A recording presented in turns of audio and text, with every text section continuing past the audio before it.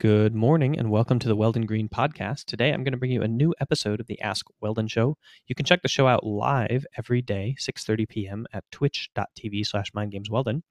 And remember that everything in the Mind Games brand is supported by the Mac program, mindgames.gg/MAC. And you guys should use the code PODCAST as you're listening to the audio version of the show rather than the code that I share during the video. All right, let's hop into it. Good morning and welcome to the Ask Weldon Show, episode 238, How to Make Your Team Not Tilt, and Mastery versus Escapism.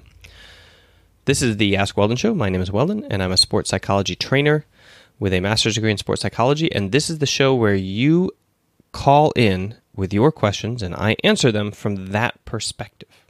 I also answer questions related to business and marketing and life and anything in general that you want to call in and ask about. I try to hedge those with an explanation of how it is that it fits my experience so that you can abstract value from it without thinking that I'm trying to say, like, this is the advice that you should take, right?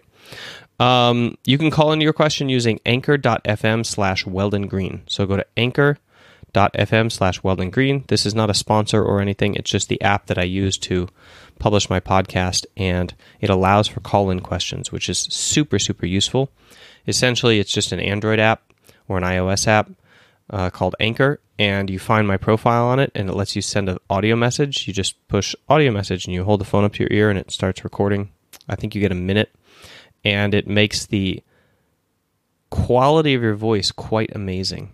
They do some little bit of sound engineering with algorithms or something in the back end to make everybody have a much more expensive microphone than they actually have in the bottom of their phone. So it sounds pretty cool. Anyway, you'll hear 3 of those questions today, and I look forward to having your questions in the stockpile because the stockpile is slowly dissipating as I do these shows every single day at 7:30 p.m. LA time. And you can tune in live to catch them and chat before and after the show and ask your questions in Twitch chat. So make sure to check that out. The channel name is Mind Games Weldon. And like I said, every single day, 7:30 p.m. LA time. Come join us. All right, why don't we jump into today's show?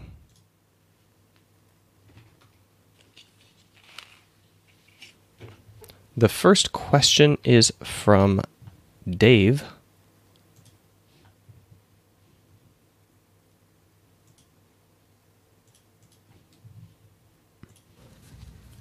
Hi Weldon, my name is Dave and I play Melee. Recently, I have started playing teams more, and I found it increasingly more difficult to train effectively. My static teams partner tilts very easily from things like something not going his way, or feeling like the other team is doing something gimmicky to win. This makes it very hard to improve as a team, where I know that our individual skills are good enough for us to do well.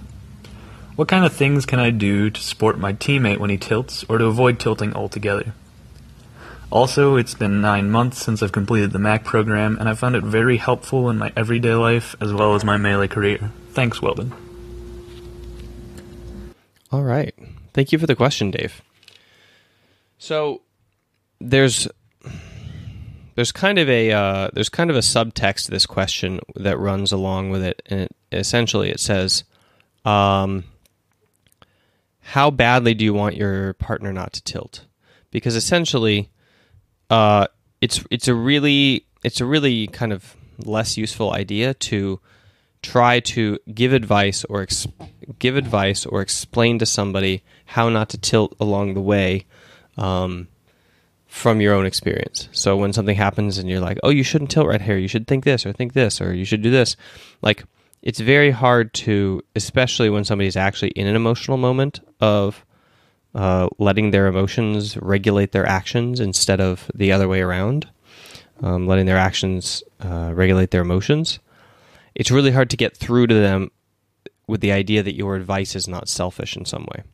So you have to decide if you really want to help this person in particular, or if you would rather just perform well. And if the answer is to perform well, then what you're looking to do is put Band-Aids on situations. You're trying to defuse them. You're trying to get him to perform better or her, and just generally like stop impacting your game so much.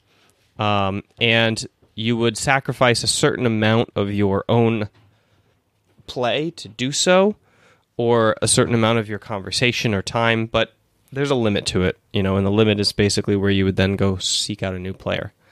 Now, if the answer is you want to help this person as a person, and it's irrelevant what happens to your own Melee career, then you can take the long-term approach. You can take the long-term view. And for that, you have to create within the person the kind of agency that you had when you pursued the MAC program and did it for yourself.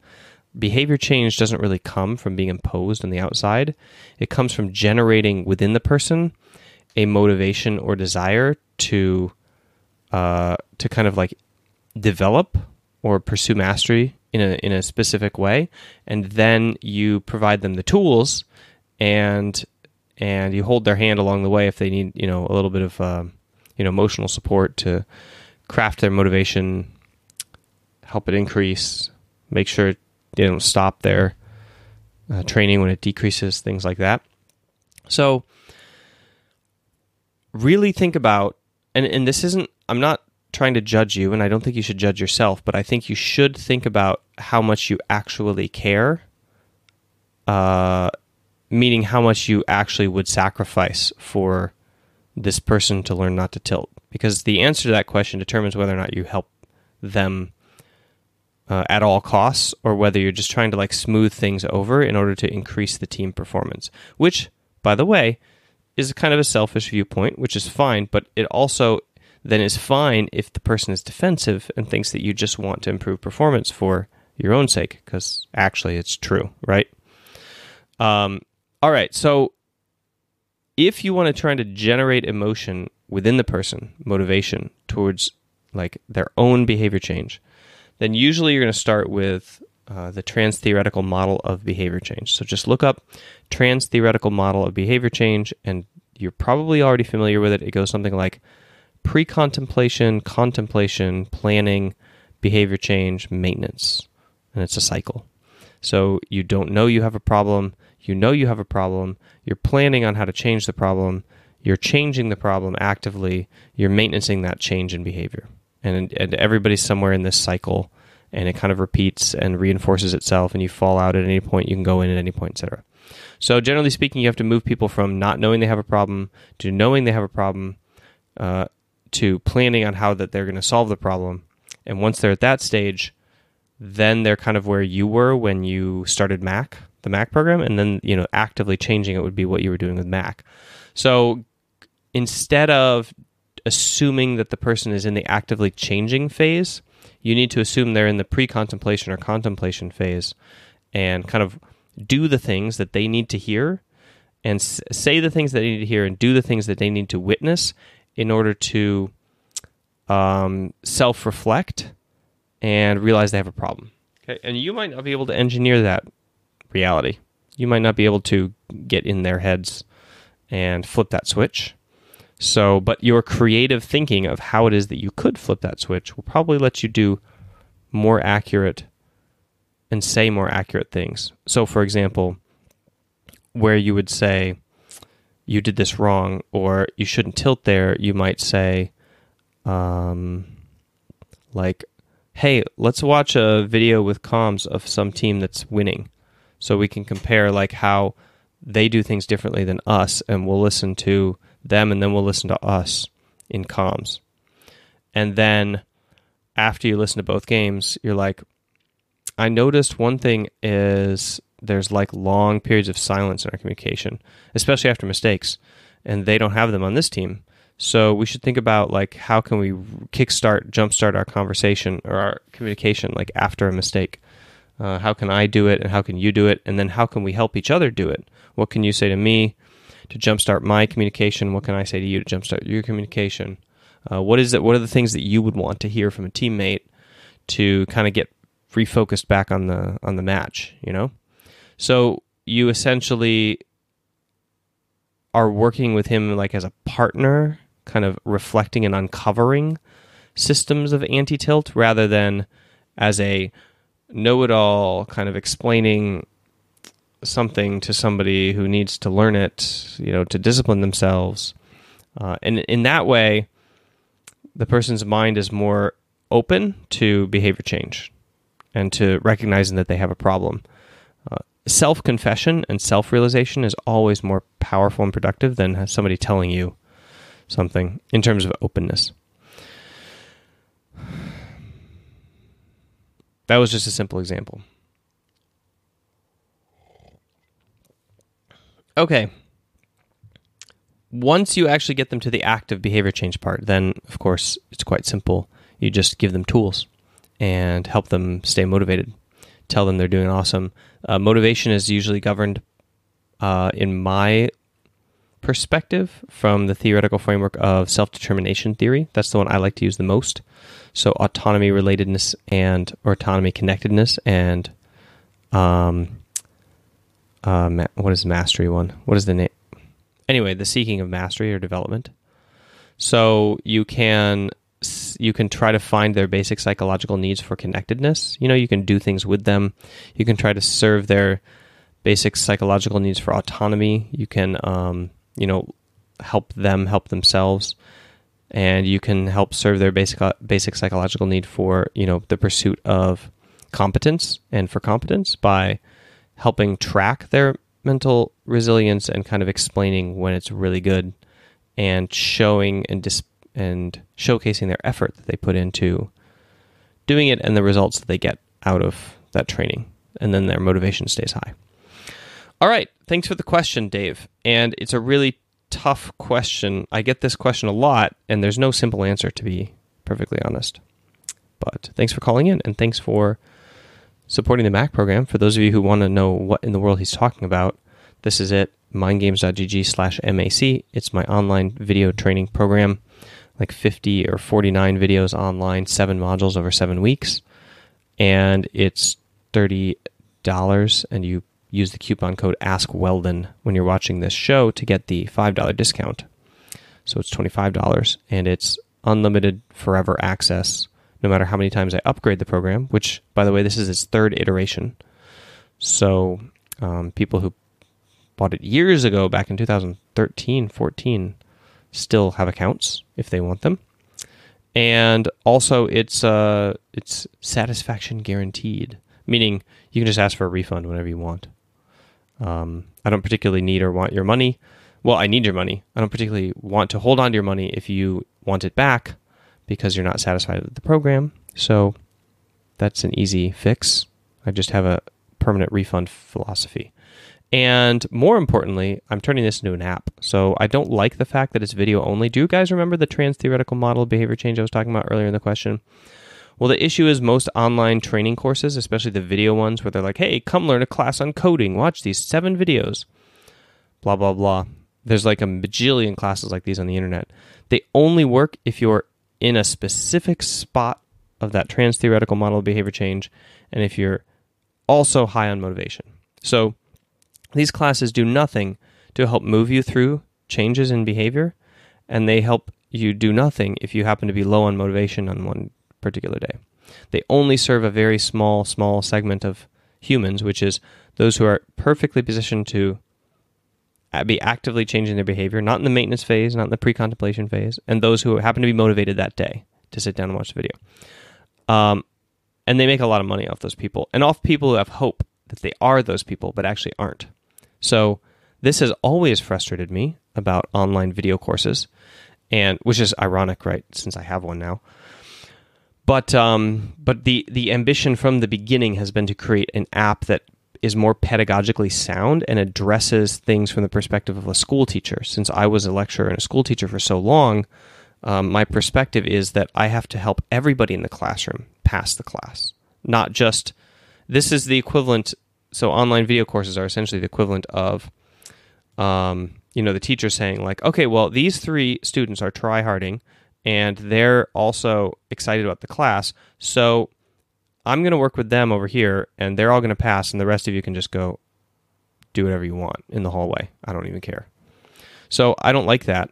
That's not how actual school works. Your duty as a teacher is to bring everybody into a state where they understand the material, they want to learn the material, they're motivated by the material, and they pick it up and learn it, right? And you do that through pedagogy, the act of, or the science of teaching and constructing learning environments and constructing learning.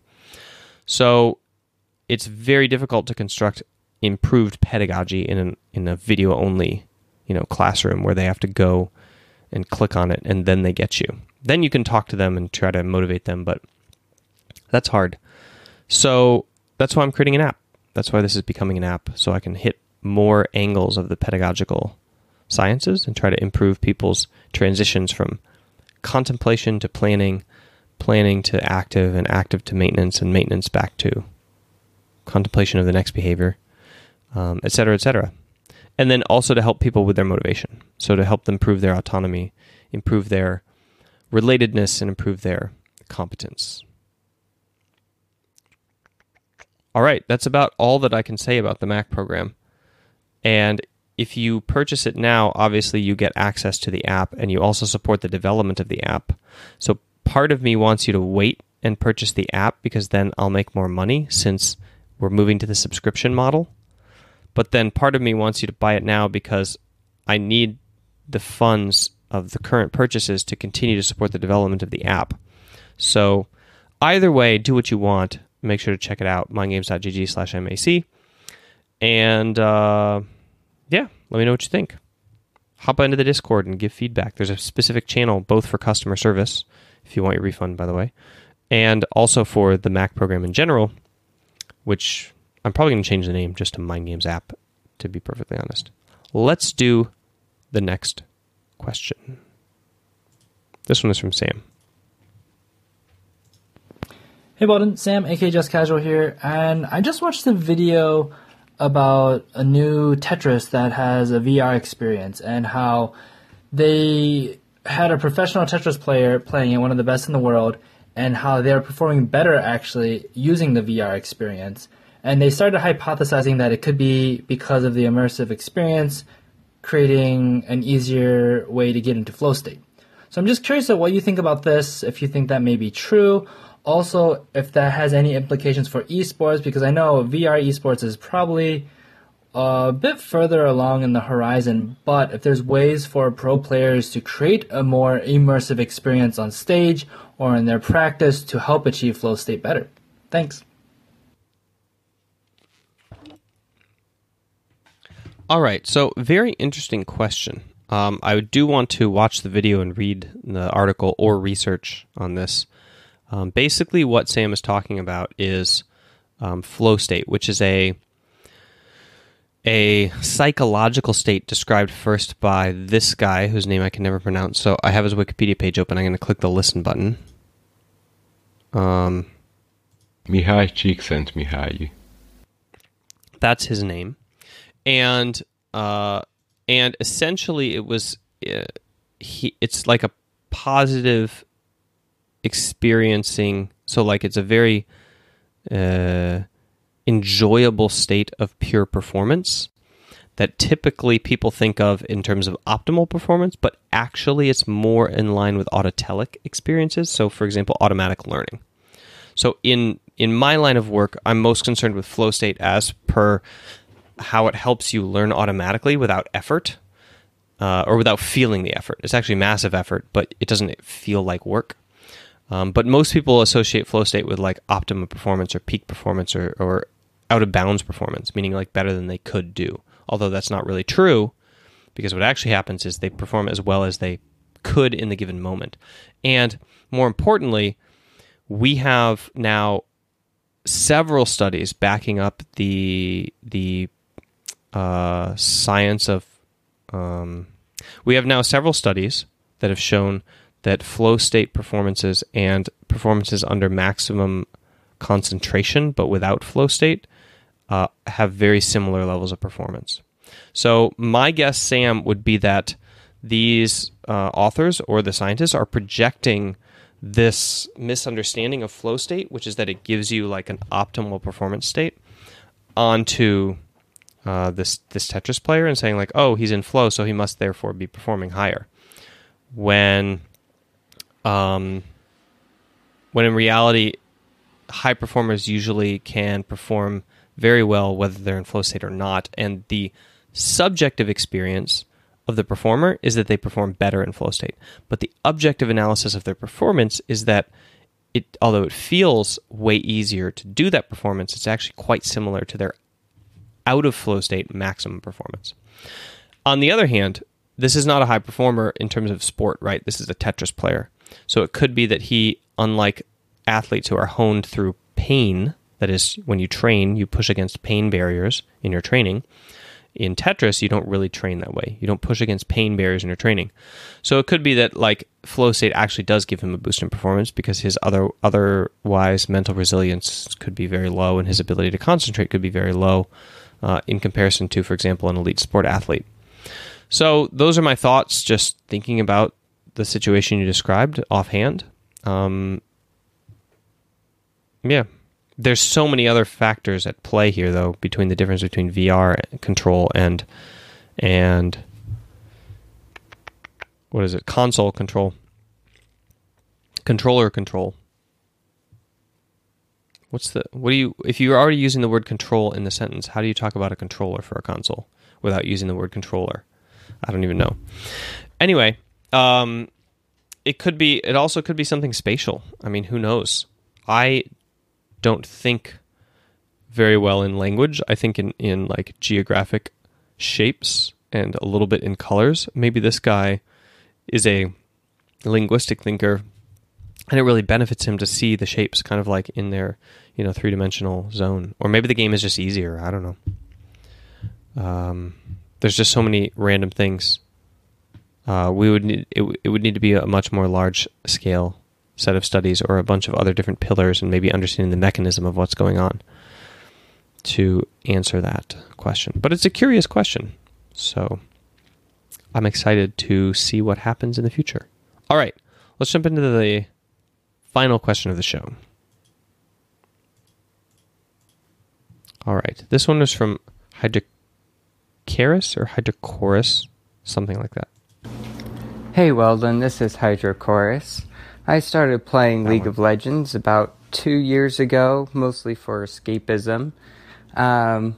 Once I realized that it was really my first PvP game, and once I realized you can just continue to improve and play against better people, I wanted to improve. However, I've never really been able to break the idea that this is something I do for escapism. And anytime I try to really focus on improving, I really struggle to stick to a training plan or to see any meaningful progress. Any tips to help? Thanks. All right. Thank you for the question. I'm excited for this answer. So, first of all, the way to convince yourself that you're doing it for mastery versus escapism is to prove to yourself that you're not satisfying your urges to go and play the game. So this requires a little bit of mindfulness, a little bit of self-awareness, a little bit of reflection. Next time you feel that emotion of grasping.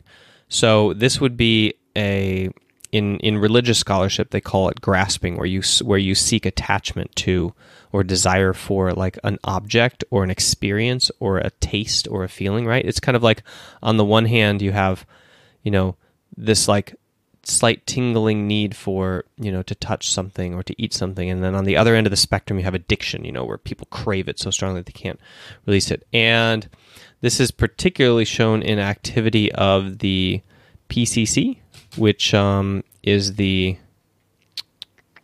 can never remember the name of this. The posterior cingulate cortex. So they look at activity in here and they see it's much more active with people who are addicted and experiencing this grasping thing. Whereas for people who are like fully aware of their addictions and their desires and their grasping and have minimized them, like ascetic monks, and people who focus on not attaching themselves to the world, to worldly things, this has the lowest amount of activity. So if you want to convince yourself that you're not doing this for escapism, then you pay attention to this urge, this human urge for grasping, which is kind of coming out of your brain, and you deny it. And if you can deny it, then you have control over it. And if you have control over it, then you have volition and choice, and you are not doing it for escapism. You're doing it for yourself. You're doing it as you choose. So the way that you kind of see this grasping is obviously through mindfulness or meta thinking approaches. So that's where you're like in your brain, watching your brain think. So the next time that you like just autopilot towards League of Legends, you look inside and you say like, where is the part of me or the emotion that kind of wants to play? What do I want out of this experience? What kind of satiating emotions do I get? Why do I want those emotions? What do they make me feel powerful? Does it make me feel relaxed? Usually no. Does it make me feel, satiated in some way because I get to show my competence, because I get to connect with other people, because I get to make my own choices instead of being trapped in a world where, I don't get to make my own choices. Maybe you can't, fantasy escapism is very important for people, for example, from low socioeconomic status, because they get to make a lot more of their own choices. Okay, so that kind of stuff. So essentially, you just pay attention to your grasping reflex, and you choose to either give into it or not give into it based on how strong your willpower is for that day. And then if you're doing it for escapism, there's always the element of escapism, but if you're doing it for that purpose or if you're doing it because you're choosing to train now. Okay, then if the question is like, how do I increase my discipline towards training? Well, that is the entire point, right? Is that you should slowly build the capability of sticking to a training routine by using League of Legends as your excuse, right? That you should say, okay, I'm going to try to get on the horse and I'm going to try to have a training routine and I'm going to try to keep to it for a couple days. And this is my mission. And you strive to subjugate your League of Legends life and your life in general to the long-term kind of like value-driven desire of mastery of this game. And this essentially relies on either your level of discipline or your level of motivation. So when you have high motivation, it's easy. If you have low motivation, then you need high discipline. Because, otherwise it doesn't really come for free. And you also should not see it as an all or one kind of thing. I think that I have the most success with people when I layer on behaviors. So when we pick one and we do it and we make that the end-all be-all priority behavior. So like getting up every single day at 4 for me was the thing. It didn't even matter if I succeeded or failed in my content creation or my streaming or whatever happened after I woke up. The most important thing was that I got up at 4. So I have all this stuff I want to do, right? I want to get up at 4, stream at prep the show, stream at 4:30, not eat food, go to the gym. I want to do my yoga when I'm at the gym. I want to try hard during all my sets. I want to not listen to music or distractions while I'm there. Then I want to eat a very small meal afterwards, and then I want to do my email. So for example, the other day, I got up at 4, not really, kind of got up at 4:15. Prepped the show, not really, kind of did it on stream. Actually ate something before the show because I was super low blood sugar and I was really stressed out and I really needed some food. Went to the gym, kind of listened to a podcast a little bit. Did my yoga, but I didn't do the whole set. I didn't do the final activity. And then I did my lifting, but okay, this is the good thing is I actually took my headphones out, put them to the side, really focused in. And even though I didn't have a full set, I only had about an hour instead of an hour and a half. I was able to really focus in and strive on a couple different lifts. So I was able for 10 minutes there to really push my limits, especially on the bench. So there we go. I got one victory out of it, right? So, but the point is, you're not going to, it's not an all or nothing kind of thing, all right? You're aiming towards prioritizing your behaviors and using your long-term desire. So for me, the long-term desire is I want to hike the Camino de Santiago, and I want to be able to throw my kids up in the air, and I want to be able to sell t-shirts with my abs. Those are the things, right? So I have them way out there, and I've visualized them, and I've increased their importance, and I've linked up my daily behaviors, with 1 month goals and 3 months goals and 6 months goals and 1 year goals, kind of leading towards these things and these desires, and then above all of that is the knowledge that these kind of like success-driven behaviors will lead me to my actual daily desires, which is that I want to like renovate the house so that I can live in it with my kids. So we got to finish the renovation, so I need money for that, right?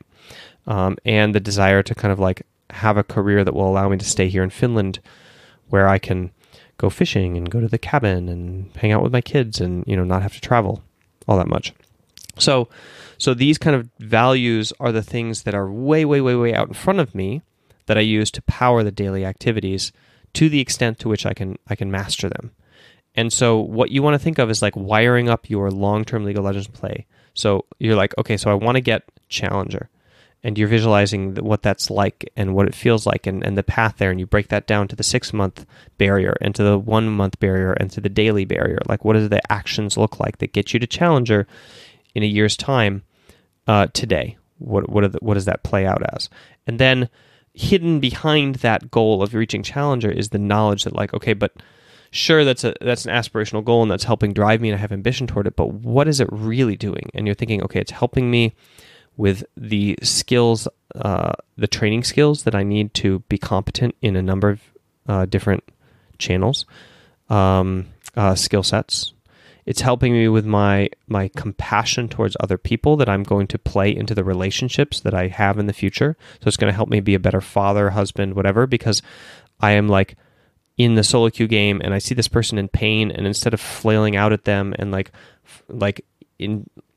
inducing my own pain because of my frustration in the experience, I reach out in compassion and I try to empathize with them because that is more important to me than like winning or losing the game, because I know that it both helps me with my mastery of getting to Challenger, because then I win more games because I help on-tilt teammates, and also with my goal of like being a more compassionate person and building those connected relationships. So then you kind of like, you know, you start to fold in these like secret missions like above your values that give you the little extra fuel for your motivation. So that is the way that I see that pursuit of mastery through the game, on disciplining yourself to the game on a daily basis. Whether you play it or not, you can gear your actions towards it, right? You can wake up early, eat well, go to the gym, do physical activity, plan and plot your goals and your aspirations within the game, track a bunch of variables in the game, all without playing it at all. Like that can all be like when you read a research article or a book with the intention to extract value to help you play the game, you watch a VOD of your own play and you write down the things that you say and you create a to-do list or a task list of things that you want to train and you prioritize them. That's all work that's not even in the game yet, but is incredibly valuable for learning the system of mastery that you will apply to other situations in the future and other skills. And by the time you kind of get to the point where you're playing the game, whether or not you do it that day hardly matters at this point because of all the other extra hard work that you put in on your mind and your body. Thank you for the question. Thanks for allowing me to rant about my favorite topic, which is exactly why I'm in esport in the first place, is your specific topic. How to switch from escapism to training. And also, by the way, this is going to be the topic of my PhD research because I'm really curious what this looks like in the brain. If we examined your brain, could we see somebody who is playing more for escapism on the addiction side of the spectrum? Could we see somebody who is less grasping and able to, you know, can we see the activity in the PCC? Can we see when people are able to master that grasping reflex and be on the left side of the spectrum towards escapism? Can we see when people are training an esport versus when they're addicted to a video game? Can we see in the brain what those things are? And therefore, can we say there's a right way and a wrong way to play video games for our youth, and there's a right way to kind of build it up? This is what I'm most interested in, kind of in the world right now. All right, good question. Thanks for tuning in, everybody. Make sure to check out the live show, 7:30 p.m. LA time on twitch.tv/mindgamesweldon. Make sure to check out the Mac program, mindgames.gg/MAC. Use the code AskWeldon. It supports everything we're doing on this channel and the development of the app. And subscribe to YouTube and share this video with your friends if you think that they would get use out of it. I will see you tomorrow. That's the show for you today. I hope that you guys enjoyed it. Remember, you can check out the show live at twitch.tv/mindgamesweldon every day, 6:30 p.m. And you can join the pre and post show chat where I answer questions from the audience in depth. We can kind of dig into them deeper because you're there to respond. And make sure that if you check out the Mac program, mindgames.gg/MAC, that you guys use the code PODCAST. Thanks for listening, and I'll talk to you tomorrow.